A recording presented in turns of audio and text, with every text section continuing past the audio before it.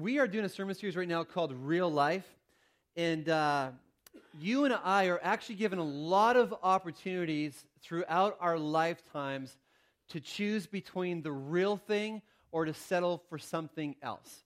Maybe you can relate to this little experience. You're in the grocery store, you're walking down the cereal aisle in search of some Fruit Loops. And as you come to the Fruit Loops, you reach out to grab the box of Kellogg's Fruit Loops, and then you realize out of the corner of your eye that there are actually other kinds of Fruit Loops, only they're not spelled F-R-O-O-T. They're spelled something else. You can either go for the real thing or the imitation thing. I got to ask, who in that moment goes for the real Fruit Loops? Wow, not a whole lot of you. Okay. Interesting. Okay. But you have a choice, real thing or an imposter version. I was looking this week at some just kind of fake imposter imitation name brands, and in China, there's actually a whole lot of them. Here's a list of some actual brands that you can find in China. There's Microsoft Binbos, Pizza Hut, H-U-H, and apparently not a lot of people over in China want to pay full price for a pair of Nikes, and so there are plenty of rip-off options like Mikey, Nike, Hikey, and then they switch the K or the N and the K around, and there's Kines. If you'd like a cheaper version of a Superman figurine, you can actually buy a Special Man action figure. But there's lots of opportunities in life to either go for the real thing or to settle for imposter, fake, imitation version. And so we're talking about real life, which kind of implies that there's the real thing and then there's something else. There's real life, and then there's a cheaper imitation version of life.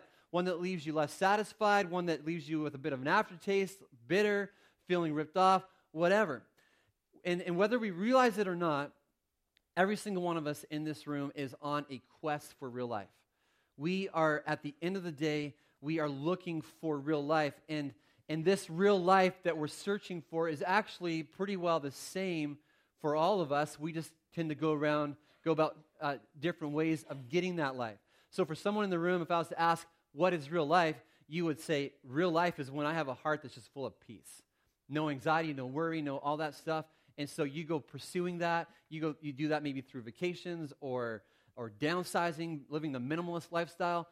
Maybe someone else would say real life is joy. And so you try to fill your life with anything that's going to bring happiness. You get homes, you get toys, relationships, video games, sex, whatever. We bring all kinds of stuff to try to get joy. Others would say real life means a life full of friendship or love. Someone else would say it's purpose, it's significance, it's adventure. Now, here's the thing with all these things that we're searching for is that love, joy, peace, purpose, all those are actually things that you and me were created to have. And finding joy in a vacation or purpose in a job, there's actually, those aren't bad things, but where humanity gets off track, where we miss the boat big time, is whenever we think that a person or a thing other than Jesus is what's ultimately going to bring us the real life that we're after. Jesus comes along and he says, I'm the way, I'm the truth, and the life. And he declares that he himself is the real life that we're looking for. Last week we read one of the most important verses in the Bible. It's so important because it actually reveals the way to find real life. It says this, now this is eternal life. This is Jesus speaking. Eternal life, that they know you, the only true God, and Jesus Christ, whom you have sent. The Message Bible, it paraphrases that verse like this. It says, this is real and eternal life, that they know you. So real life is not found in knowing about Jesus. According to Jesus, real life is found in knowing Jesus. Not knowing him from a distance, but knowing him up close in an intimate, personal way. But the question is, how do you do that? How do you get to know a God that you can't see? How do you get to know a God who you can't audibly hear, whose voice doesn't resonate off of your eardrums? How do you do that? If real life is found in knowing God, then the answers to these questions are actually some of the most important questions that we'll answer in our entire lives. Because real life is found in knowing God. And for the rest of our time together, what I want to do is look at how God's Word answers these questions. And this last week, as I was preparing for this morning's sermon, and knowing that we were going to talk a little bit more about knowing God and what that looked like and how to do that, I thought, okay, I'm going to find the man or the woman in the Bible, the person in the Bible who I just consider to have known God the closest. And so as I was kind of thinking through this, the person that for me jumps out above everybody else is this guy Moses. And maybe you have somebody different in mind when you think of that. For me, it's Moses hands down. For starters, he wrote the first 5 books of the Bible in partnership with the Holy Spirit. So who does that? God says, I want to write a book, and I'm going to work for you. I'm going to speak. You're going to write. God does that with Moses. As you read about Moses' friendship with God, you actually kind of get the feeling pretty quick that Moses is God's favorite. Now, I know you think that you're God's favorite. We all think we're God's favorite. But if you look at Moses and God, I mean, they're really tight. There was this one time where Moses' brother and sister, Aaron and Miriam, they were kind of ridiculing Moses, and they were bad-mouthing Moses.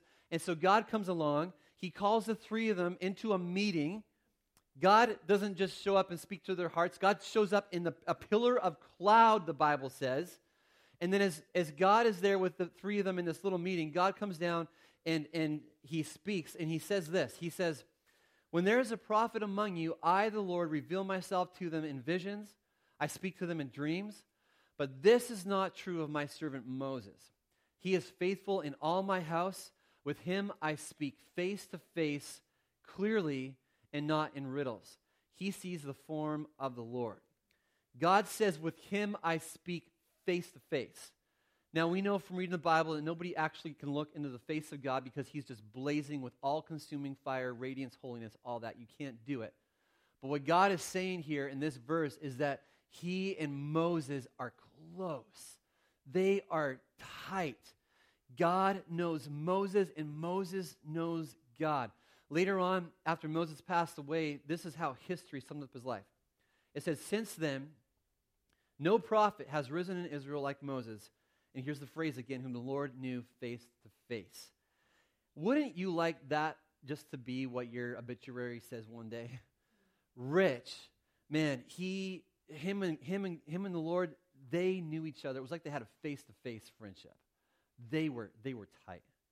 So how did Moses come to know God in this way? How did they get so close? There's actually a lot that we could say this morning about the relationship that Moses had with God. But I believe the main reason that they became so close, the main reason that Moses knew God face to face like a good friend is because Moses entered into a life of friendship with God. He entered into a life of friendship with God. He wasn't passive about it. He didn't just hope that a life of friendship with God would somehow magically happen. He entered into a life of friendship. He pursued God with his whole heart. He wanted to know God. And we see this most clearly in the Bible. There's a number of different ways, but there's one way that we see it really clearly, and it's through this thing called the tent of meeting. So the tent of meeting, way back in the Old Testament, was this tent that they would set up where they would come and meet with God, and God would meet with his people, the Israelites. And listen to how the Bible describes how this tent worked. It says, now Moses used to take a tent and pitch it outside the camp some distance away, calling it the tent of meeting. Anyone inquiring of the Lord would go to the tent of meeting outside the camp. And whenever Moses went out to the tent, all the people rose and stood at the entrances to their tents, watching Moses until he entered the tent. As Moses went into the tent, the pillar of cloud would come down and stay at the entrance while the Lord spoke with Moses. Whenever the people saw the pillar of cloud standing at the entrance to the tent, they all stood and worshipped, each at the entrance to their tent. The Lord would speak to Moses face to face. There's that phrase again, as one speaks to a friend. Then Moses would return to the camp, but his young aide Joshua, son of Nun, did not leave the tent. So you see what's going on here? There's this tent where God is present. He's there. You have a tent, and way over here you have the rest of the people kind of off in the distance. And you see what Moses is doing differently than everybody else? Moses is entering into the tent to meet with God. And sometimes, I don't know if you ever wonder this like I do, but sometimes I wonder how in our nation, where 83% of Americans say that they're Christians, this is just this last summer poll that was done, 83% say that they're Christians. I wonder how, with those kind of stats, how we have a nation where there's so much brokenness, where there's so much hate, where there's so much injustice, where there's so much fear, where there's so much all this stuff, people looking for God and just desperately trying to find life in all the wrong places. I wonder why that's the case. But you know why I think it is? I don't think it's because we don't have enough counselors. I don't think it's because we don't have enough classes or seminars. I don't think it's because we don't have enough good sermons being preached. Thanks to podcasts, you can actually go and have access to millions of great sermons. I don't think that's the reason why our nation is in this place that we're in. I think it's because there aren't enough people entering into friendship with God. There's not enough people entering into friendship with God. Instead, they're standing outside the tent of meeting, so to speak. They hear about Jesus. They even occasionally stop in on a Sunday morning and sing a song or two towards Jesus, but they don't enter into friendship with Jesus. They're like a bunch of people showing up at the Clink on the weekend, CenturyLink Field, watching Russell Wilson down there from a distance. You're even admiring the way that he tosses the ball. You're even admiring the way that he can scamper away from a tackle or a bunch of tackles. You even follow him on Instagram and Twitter, and you're getting to know about Russell Wilson, but you don't actually ever enter into friendship with Russell Wilson. Now, here's the fact of the matter. You can't enter into friendship with Russell Wilson because there's only, of all the millions of people that will watch him this weekend, there's only a handful of people that have that kind of access into his life. Even with Moses, we're reading about here, there was this sin that made it so that people couldn't have the same kind of access that Moses had with God. But with you and me, it's so different. The incredible thing about Jesus is that every single person on the planet who puts their faith and trust in Jesus is given access to Jesus through the cross. You can have the same kind of relationship that Moses had with Jesus. It's there for the taking. The opportunity is right in front of us. It's only a matter of whether or not you're going to enter in. Are you going to enter into friendship with God, or are you going to stand back at a distance? And maybe for you, the question is, well, Rich, how do I enter into friendship with God? And I want to give you some ways to do that this morning from the life of Moses. But before I do, I just have to be crystal clear on something that's a really, really big deal. The Bible talks about how apart from God, our lives, our hearts, our soul are full of sin and darkness. Romans 5:10, it talks about how that sin and darkness, it actually doesn't make us friends of God. The Bible says it actually makes us enemies of God. But here's the incredible thing about the God we serve. He doesn't hate his enemies. He loves his enemies, not just in words, but he loved us so much when we were far away from God. He loved us so much that he left heaven. He stepped down into this earth. He dies on a cross for our sins so that the way could be made wide open for enemies of God to become friends of God. Isn't that good news? The thing that it's required of us is simply to put our faith and trust in Jesus, to repent of our sin and turn towards him and follow him. And that friendship with God, that is real life. And when we do that, this friendship, it begins when you put your faith and trust in Jesus. It doesn't end. That's just the starting point of your friendship with God.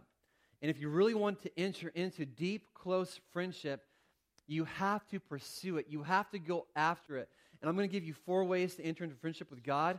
The first is this. It's to find a place away from the noise. To find a place away from the noise. Moses goes into the tent of meeting. He separates himself from the day-to-day activity of life. He pulls away from the crowd. You see this in the life of Jesus. He did this all the time.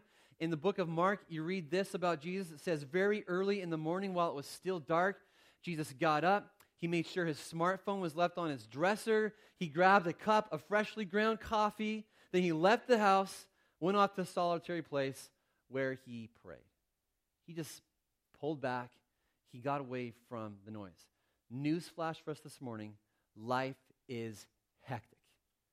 You might think it's just your life, but it's not. It is all of our lives. You have television sets blaring, kids screaming, phones chiming with notifications, traffic coming, the to-do list just buzzing around in your head all the time.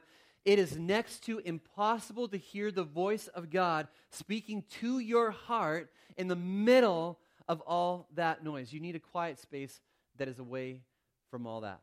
I just started on this new adventure this last week. I am coaching third grade girls basketball.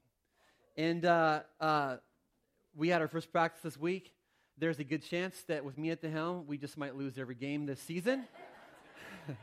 But I can promise you this, I will have a whole bunch of new sermon illustrations as a result of this little adventure. Well, this last week, we had our first practice. Some of these girls, it's their first time. Some have been playing for 2 years, 3 years, 4 years. And they have all these different skill levels. But one thing that I know for sure as their coach is that I could school any of these third grade girls in a game of one-on-one. I could take them. And maybe a small part of that is that I have a 4-foot height advantage on them. But another part of that is just I've been playing basketball a whole lot longer. I played all through high school. I know a lot more about ball handling and the fundamentals of the game and how to dribble and all that kind of stuff. I know a lot more about basketball than all these girls. And my heart as their coach is actually to help them understand the game of basketball. It's to teach them a few things. And I'm learning, though, that's not always super easy to do. I'm discovering that it's really hard, actually, to speak to a group of 10 third-grade girls who all have a ball in their hand, because as I'm trying to teach them and talk to them, what are they doing with that ball? They are constantly bouncing that ball, and so I try to talk to them, and what do? They just bounce, bounce, bounce. All you basketball players in the room, you're looking at my fundamentals of dribbling right now, you're going, Rich, you suck at dribbling, buddy. Learn to play. But they're always bouncing the ball. And the only way for them to really hear me talk is to do what? I got to blow that whistle 1,000 times and say, stop bouncing the ball so that I can talk to you. And isn't that just how it works with life? We have so many balls bouncing all the time. Some of you, it's like you're bouncing 50 balls. You have so many things going on. And God is saying, I want to speak, but I can't speak to you because you have so much noise in your life. And there's nothing wrong with noise and activity and busyness and all that kind of stuff. The problem is when we don't pull away from that to get away with Jesus and just let him speak to us. And entering into friendship with God, it means that you have to pull away. This is so important. Listen to me. It's so important. It actually is the difference between you having a mediocre relationship with Jesus and having a deep, close, face-to-face kind of relationship with Jesus. You have to pull away from the noise and make space. Another way to enter into friendship with God is to have transparent conversation with God. Moses, he goes into the tent where he talks to God and where God talks to him. And we call this transparent conversation what? We call it prayer. And prayer is not some religious activity to get really good at. It's not something only for people who have been following Jesus and going to church for a really long time. No, prayer is simply having a conversation with Jesus. And anybody, you don't even have to be a follower of Jesus to pray. Anybody can do it. And then, well, how do we pray? Rich, how do I pray? It is actually not complicated at all. Jesus was asked that same question. His disciples come along and say, teach us to pray. And Jesus doesn't say, well, hey, let me sign you up for a 45-week class on prayer. No, Jesus actually gives them a 2 to 3 minute talk. And let me just sum it up for you. You can read it for yourself in Matthew 6. Let me sum it up for you really quick. He basically says, don't be fake, be real, be authentic. Don't try to be like somebody else when you pray. Just be real. Keep it simple. Don't be complicated. And then he basically says, make your prayer go 3 different directions. Make it go up. So take some time to worship God. Our Father in heaven, hallowed be your name. Your prayer should go up. Your prayer should go in. Take some time to pray, God, give me my daily bread. God, you're my life. God, feed my soul. God, meet my physical needs. So you pray in. And then your prayer should also be directed out. God, your kingdom come. God, work in my friend's life. God, work in my family's life. Do this, do that. That's it. Any of us can have that kind of a prayer life. And it's not a matter of whether or not you know all the right words to say. It's a matter of just entering into it and beginning to talk to God. One of the problems of modern Christianity is that we've kind of removed the necessity for conversation with God because we've made the Christian life all about formulas and principles. If I just follow step 1, step 2, step 3, step 4, then voila, I'm going to get this. If I just do this, and that, then this is the outcome. This is what God will do in my life. God is not a principle. He's not a formula. God is a person. He's a person. He's a person.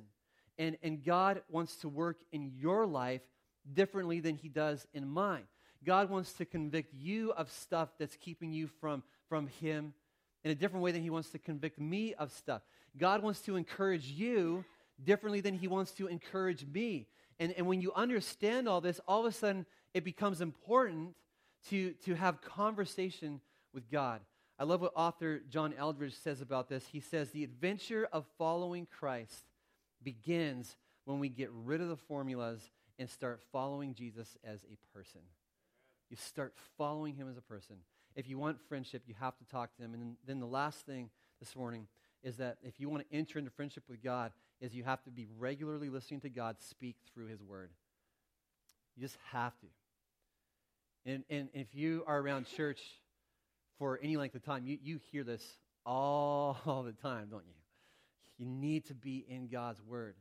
When Moses first showed up on the scene, there was no Bible, so God wrote on a bunch of rocks and said, here, Moses, it's going to be the first Bible. And Moses goes on to make it central in his life. But simply put, the Bible is to your spirit what food is to your body. So we know what food does for our bodies, right? Like if you don't have food, you actually can go several weeks without food, but your body's going to get really weak really quick. You're going to be vulnerable to attack from sickness and viruses and all that kind of stuff. Eventually, if your body doesn't have food, you're going to die. It is the exact same way when it comes to what the Bible is for your spirit, for your soul. It's life. Amen. Jesus understood this. He comes along and he says, it is written, man shall not live on bread alone, but on every word that comes from the mouth of God. And if you want to experience and to know the real life that's found in knowing Jesus, you have to be in God's word. And what keeps a lot of people, though, from reading their Bibles is they just don't know how. Or maybe you go, I'm going to read my Bible, and then you open up your Bible, you end up in a book like Leviticus, and you're going, what in the world? I have no idea what this is about, all these rules and laws, and so it keeps you from reading the Bible, and you don't go there. You don't have a place to start. It's intimidating. I just want to give you a simple way to read the Bible this morning that's worked really well for me. And maybe it's something that could work for you. But this is how I do it. I pick 3 books of the Bible, one from the Old Testament, one from the New Testament, and the book of Psalms. And so it's not like I have a plan on which book from the Old Testament. It's more of a kind of like random thing. I felt like reading through 1 Samuel. So right now I have a bookmark in 1 Samuel. I have a bookmark in the book of Psalms. And I have a bookmark in the book of Matthew. Just random. Felt like that's just what I was interested in reading. And here's the beauty of that, though, is that now when I go to read my Bible tomorrow morning, I don't have to wake up and go, I'm going to have to spend like 15, 20 minutes trying to figure out what I'm going to read, where I'm going to go. And then what if I get in the Bible and it's in a weird place? I know as soon as I wake up, I go, okay, I know exactly where I'm going to be reading this morning because I have 3 bookmarks in my Bible. Now, sometimes I read from all 3 of those sections. Sometimes I read actually more often than not, I'll read from one of those books. Sometimes I read 3 chapters. Sometimes I'll read 3 verses. But the point is, I have a system for reading my Bible that just helps me. There's no obstacles there. And so I'd encourage you, get a system. Maybe it's YouVersion Bible app. You go and download that and you find a devotional. Maybe you're a cover-to-cover kind of person. You go to the start of the Bible and you just work your way all the way through. Maybe you start in the New Testament. I don't know, but get a system because you have to be in God's Word. That is the primary way that God speaks to us. It's through His Word. And so find a way to do that. If you need help, you can talk to me. I mean, there's a lot of people around here who would be more than happy to come alongside of you and help you figure out how to dive into God's Word. But these 3 things, space away from the noise, conversation with God, and Scripture reading are what make it possible for you to enter into friendship with God. They are so, so key. Yes, you can come to church on Sunday and you can experience an element of all 3 of these things, but it's kind of like you're standing on the outside of the tent of meeting looking in.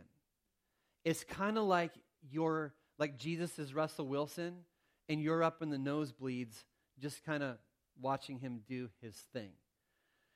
Why do that when you can enter into friendship with God? Why settle for a distant relationship when Jesus says, hey, I'm inviting you to know me almost like face to face, like close? Why settle for less? Be a people who pursues Him. You get away with Him. You talk to Him. You share what's on your heart. You hear Him speak through His Word. Do that, and you will begin to discover the real life that comes as you know God. You know who He is. Amen? Amen. Let's pray together. Heavenly Father, this has been such a good morning.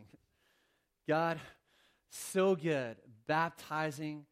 God, watching as men, women, boys and girls stand up and just, God, make it known that they're all about following you, Jesus. Lord, I thank you that we have been given the privilege to be a part of this morning. Lord, I know you are smiling down.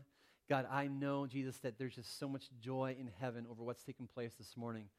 And Father, I pray that, Lord, God, for all of us in this room, that Jesus, we would be a people who don't settle for an outside the tent of meeting, an up in the nosebleeds kind of relationship with you. But God, we would be people who joyfully and willingly enter into friendship with you, God, on a daily basis. Lord, help us to be people, God, who set a time aside, who are diligent, God, to make space in our lives to pull away to be with you. And God, I know this is going to be harder for some than others. God, parents, God, especially of young kids, God, I know what that's like to have constant interruptions. And God, it's hard. But God, you invite us to do this. So Lord, I pray that you would help us to do whatever it takes, God, to find space away from the noise to be with you. And God, I pray that you would stir within us just a hunger to know you. Lord, I pray that we would be a people who are like that deer who pants for water, that God, our souls will just be so thirsty for you, that Lord, we wouldn't settle for anything less, God, than entering into friendship with you. And Lord, I thank you that as we do that, God, you are waiting on the other side, God, to reveal yourself to us, God, to reveal just the life that comes from knowing you. And so, Father, I pray that we would be a church that is all about going hard after you, Jesus. Pray all this in your good name.